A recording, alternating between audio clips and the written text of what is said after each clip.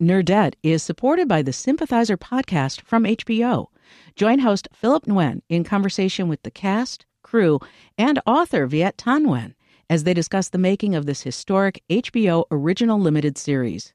Stream new episodes of HBO's The Sympathizer Sundays exclusively on Max, and listen to the Sympathizer podcast wherever you listen to podcasts. Think on your feet for our Fast and Curious 5K, a one-of-a-kind race hosted by WBEZ and the Chicago Sun-Times on Saturday, July 27th at Humboldt Park. More info and early bird registration at wbez.org/events. From WBEZ Chicago, this is Nerdette. I'm Greta Johnson, and today I am thrilled to introduce you to a series of books that I think is better than the Game of Thrones books. I'm going to tell you why, but first I just want to say no shade to George R.R. Martin. He is a lovely human. We had him on Nerdette. He was very kind. I liked him a lot. George, this is nothing personal, but here are my criteria. 1, this other series is feminist as and 2, it's actually finished. Yep, it's 4 books. They're all out in the world. And the series is called the 9 Realms series, and it's by Sarah Kozloff. And here is Sarah summing up 2,000 pages in one sentence. An epic fantasy about a young princess who must grow up and fight her way back to the throne. That, my friend, is a sentence that gives me goosebumps. And what's extra awesomely cool about Sarah is that her own story is super interesting too. She's somebody who completely changed career paths pretty much because of the Bechdel test. She used to be a film professor at Vassar College, and now she is a full-time fantasy author. Sarah, welcome to Nerdette.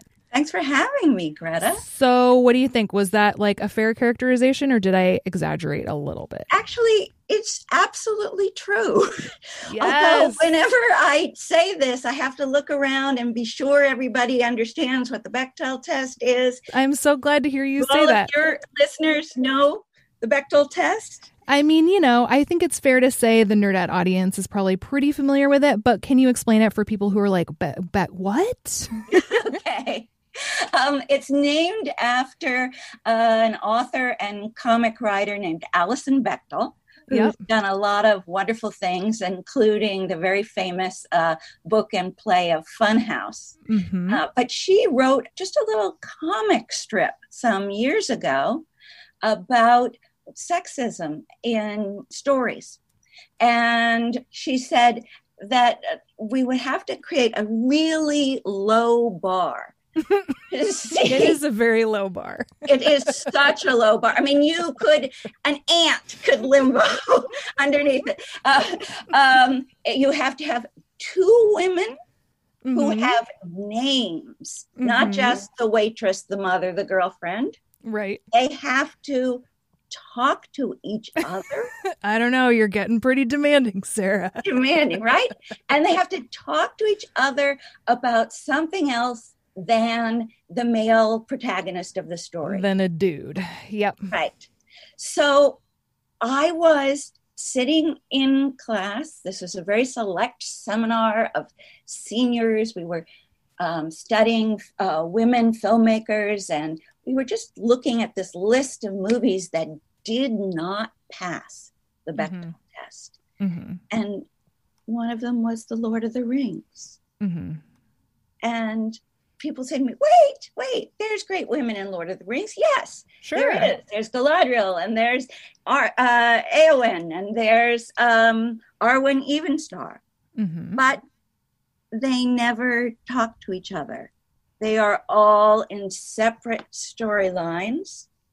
And if they did talk to each other, they probably would be talking about a dude. So I saw that, and I can remember that moment so Really? clearly. So you're like literally sitting in a class looking at this list. I'm sitting in class looking at this list. I see The Lord of the Rings, and I said, I'm going to write an epic fantasy that does pass the Bechdel test. And of course, there are hundreds of fantasies that do pass the Bechdel test, but this one is mine. And the first idea was what if Aragorn had been a woman? And what if the heir to the throne was in hiding, like Aragorn is in hiding as Strider? Mm-hmm. It's all based on Bilbo's poem about all that is gold does not glitter. So Lord of the Rings really had like a strong resonance for you then. It must have, huh? Oh, yeah. First of all, I'm of the generation. Yeah. So you grew up reading those books? I did. Actually, it's, I don't know if you find this interesting, but the first time I read them, my brother read them aloud to me. Oh, that's beautiful. And he wanted me to start The Hobbit, and I looked at the small print. I was 8 years old. I looked at the small print and was a little daunted. And so he's older than you, your brother? Yes, he's older, and he's always been the one who gave me books and took me to movies and things like that. So we had just moved to Denver. None of us had any friends. It was the summertime. And he started reading The Hobbit, and he read the whole summer through. And it was just this incredible experience to experience The Lord of the Rings, but also to experience it with my brothers. Yeah. As an escape from, a sort of difficult family move and a lonely summer. The idea that there were these fantasy worlds that you could go to. I have a suspicion that I know the answer to this question, but I'm going to ask you anyway, which is, when you were listening to those books, did you have a hard time figuring out where you fit in that story? Like, did you think to yourself, I mean, obviously the Bechdel test didn't exist when you were a kid, but did you have moments of like, man, I wish there were some more ladies interacting with each other in these stories? Or were you like adaptable enough at that point and used to reading stories with dude protagonists that you just didn't worry about it because that's just what the world was? The second. I was 8 years old. We're talking about 1964. Mm-hmm. This is just 1 year after The Feminine Mystique had come out. Wow, that's amazing. So it, that kind of questions of representation were not in my consciousness. Yeah. The fact that as many people do, as a child, you identify with the hobbits as little people and frightened and, out of their comfort zone. And the fact they're not very male in the book, That's true. Yeah. They're more like just creatures. Yeah. More like young and vulnerable. Mm-hmm. No, I did not think about, I loved Galadriel, but I did not think about women at that time. Yeah. You have a lot to learn in your life from 8 on. Of course. So you mentioned that there are plenty of books, plenty of fantasy series out there these days that do pass the Bechdel test, that are much more feminist. You are not at all wrong. There are a bunch, but I will say, like, I still think of high fantasy as being something that, especially historically, when you think of your Lord of the Rings, is, even when you think of your Game of Thrones, it's not hella feminist. Right. So why stay in the high fantasy space for you? Like, were you kind of committed to the idea of like rebranding that genre? Yeah, I was. As totally arrogant, I'm sorry, as that might sound, because I know you've read a little bit about me. This was my first attempt at creative writing. I had never written a short story before. That is audacious. And how many pages did you end up writing? I should have added them up. Do you know? It's about 2,000. and I just got into the story, and it was wonderful. It's that experience that psychologists call flow, where you look up and 4 hours have passed and you weren't even aware of it. I got to go to Anea-Mon, just like as a child I got to go to Middle Earth. That's what I most wanted. So how do you keep your, I don't know. It was interesting thinking about talking to you for this because I kept wanting to ask you about your research process and then reminding myself that none of these places are actually real. So how do you keep your imagination organized for a series like this, where you have all these different countries, all these different characters in different places, different timelines? Like, how did you do it? Was it just like insane conspiracy theory, like post-it notes on the wall with thread? I never used a post-it note, and I didn't outline anything. I was an inveterate pantser. I just started. Wow. And then there was this very long editing process, which was as long as writing the whole deal. It took me 3 years to sort of rewrite, edit, and then I had a terrific copy editor. Deanna Hoke has won awards from sci-fi organizations, and I wasn't supposed to talk to her either, but I established a connection with her, and she would send me. She said, "Sarah, your distances are wrong from here to here. It can't take that. It can't take that many days, or whatever." So I really needed someone as precise and careful as Deanna to help me at the end. Okay, so what you're saying is you decided to start these books on a whim. You wrote all of them in one go, and you didn't stress any of it along the way? I don't know. What do you mean by stress? I mean, I don't know. I guess I'm just so impressed by your audacity with the whole thing. Well, I didn't have anything to lose, Greta. I have already made my career as a film professor, right? And I was doing this sort of for myself. And it wasn't until it was all finished that I started to get ambitious about finding an agent and finding an editor and publishing it. And I got very strange reactions at that point. Some people said, "What do you mean you've written it all?" I can't sell the whole thing until I sell the first book. But the agent I eventually went with said, "This is amazing. This is fantastic." Perfect. And then Jennifer Gunnels, my editor at Tor, she's the one who said, "Let's do rapid publication." Yeah, that's something else that stands out about these books is that the first one came out in January of this year, right? And by April, they were all out in the world. You could get the entire series and read them from start to finish. Absolutely. Which, you hinted at, but I think that is another way that these books really stand out is that this series is complete, which, I can think of two series right off the bat, Game of Thrones being one of them. And, what's that? The Name of the Wind? Is that what it's called? Patrick Rothfuss. Yes, and Patrick Rothfuss's Name of the Wind series, which both are like very highly anticipated, long awaited 10 books. Years. Yeah. So, I mean, I don't remember the Wise Man's Fool or whatever, the second Patrick Rothfuss one. I'd have to go back and reread it. Yeah, exactly. Right. And I didn't want that for my reader.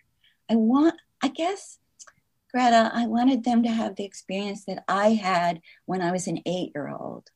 We would sort of sprawl on the floor, lie upside down on the couch or whatever while my brother was reading.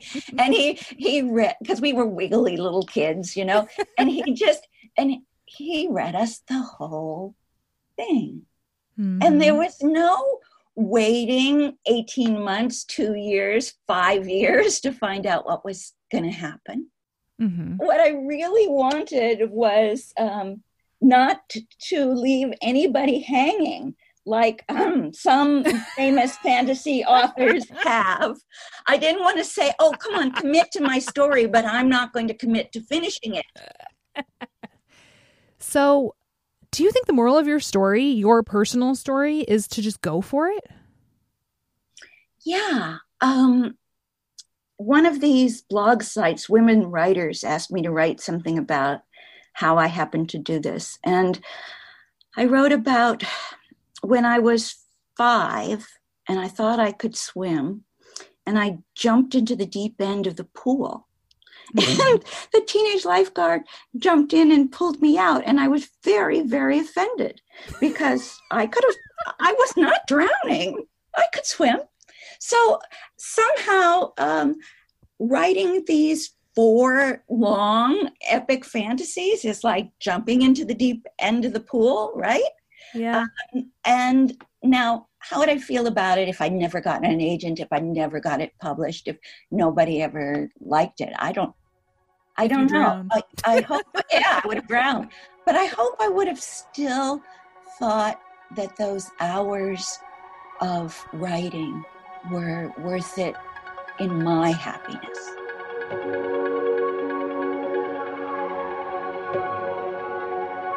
That's beautiful. I love the just jump in the deep end. Like, I think especially for women, often it's that encouragement. Yeah. To just be confident and, like, give it a shot. What do you got to lose? Like, just go for it. Just do it. Yeah. Whatever your dream is if it's to paint, to dance, to swim, anything, do it.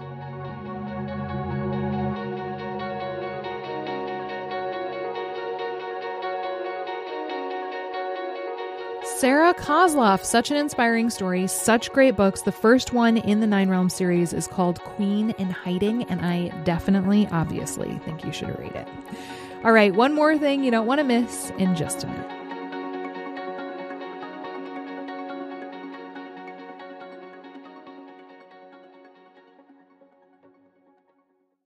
Nerdette is supported by the Sympathizer podcast from HBO. Join host Philip Nguyen in conversation with the cast, crew, and author Viet Thanh Nguyen as they discuss the making of this historic HBO original limited series. Stream new episodes of HBO's The Sympathizer Sundays exclusively on Max, and listen to the Sympathizer podcast wherever you listen to podcasts. Think on your feet for our Fast and Curious 5K, a one-of-a-kind race hosted by WBEZ and the Chicago Sun-Times on Saturday, July 27th at Humboldt Park. More info and early bird registration at wbez.org/events. And now, I am very excited to tell you that it is time for one of my favorite segments. Greta News, Greta News. It's now time for Greta News. Yeah! That's right, Greta News. Though what I'm about to tell you actually also fits under the category of bad bitch birthdays too, because on September 18th, 1905, Greta Garbo was born.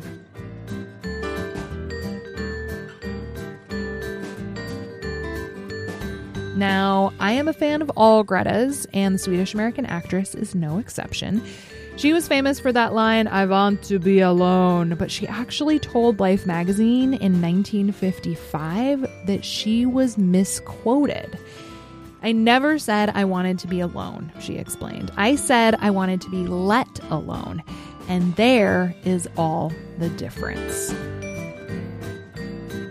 I would like to raise a glass to all you introverts out there, whether or not you are named Greta. I hope you get some good alone time this weekend, or people time. I mean, whatever you need. I love y'all extroverts too. All right, that's it for today. The show is produced by me and Justin Bohl. Our executive producer is Brendan Banaszak. We will see you on Tuesday.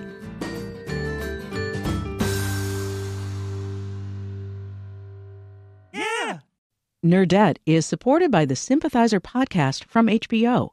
Join host Philip Nguyen in conversation with the cast, crew, and author Viet Thanh Nguyen as they discuss the making of this historic HBO original limited series.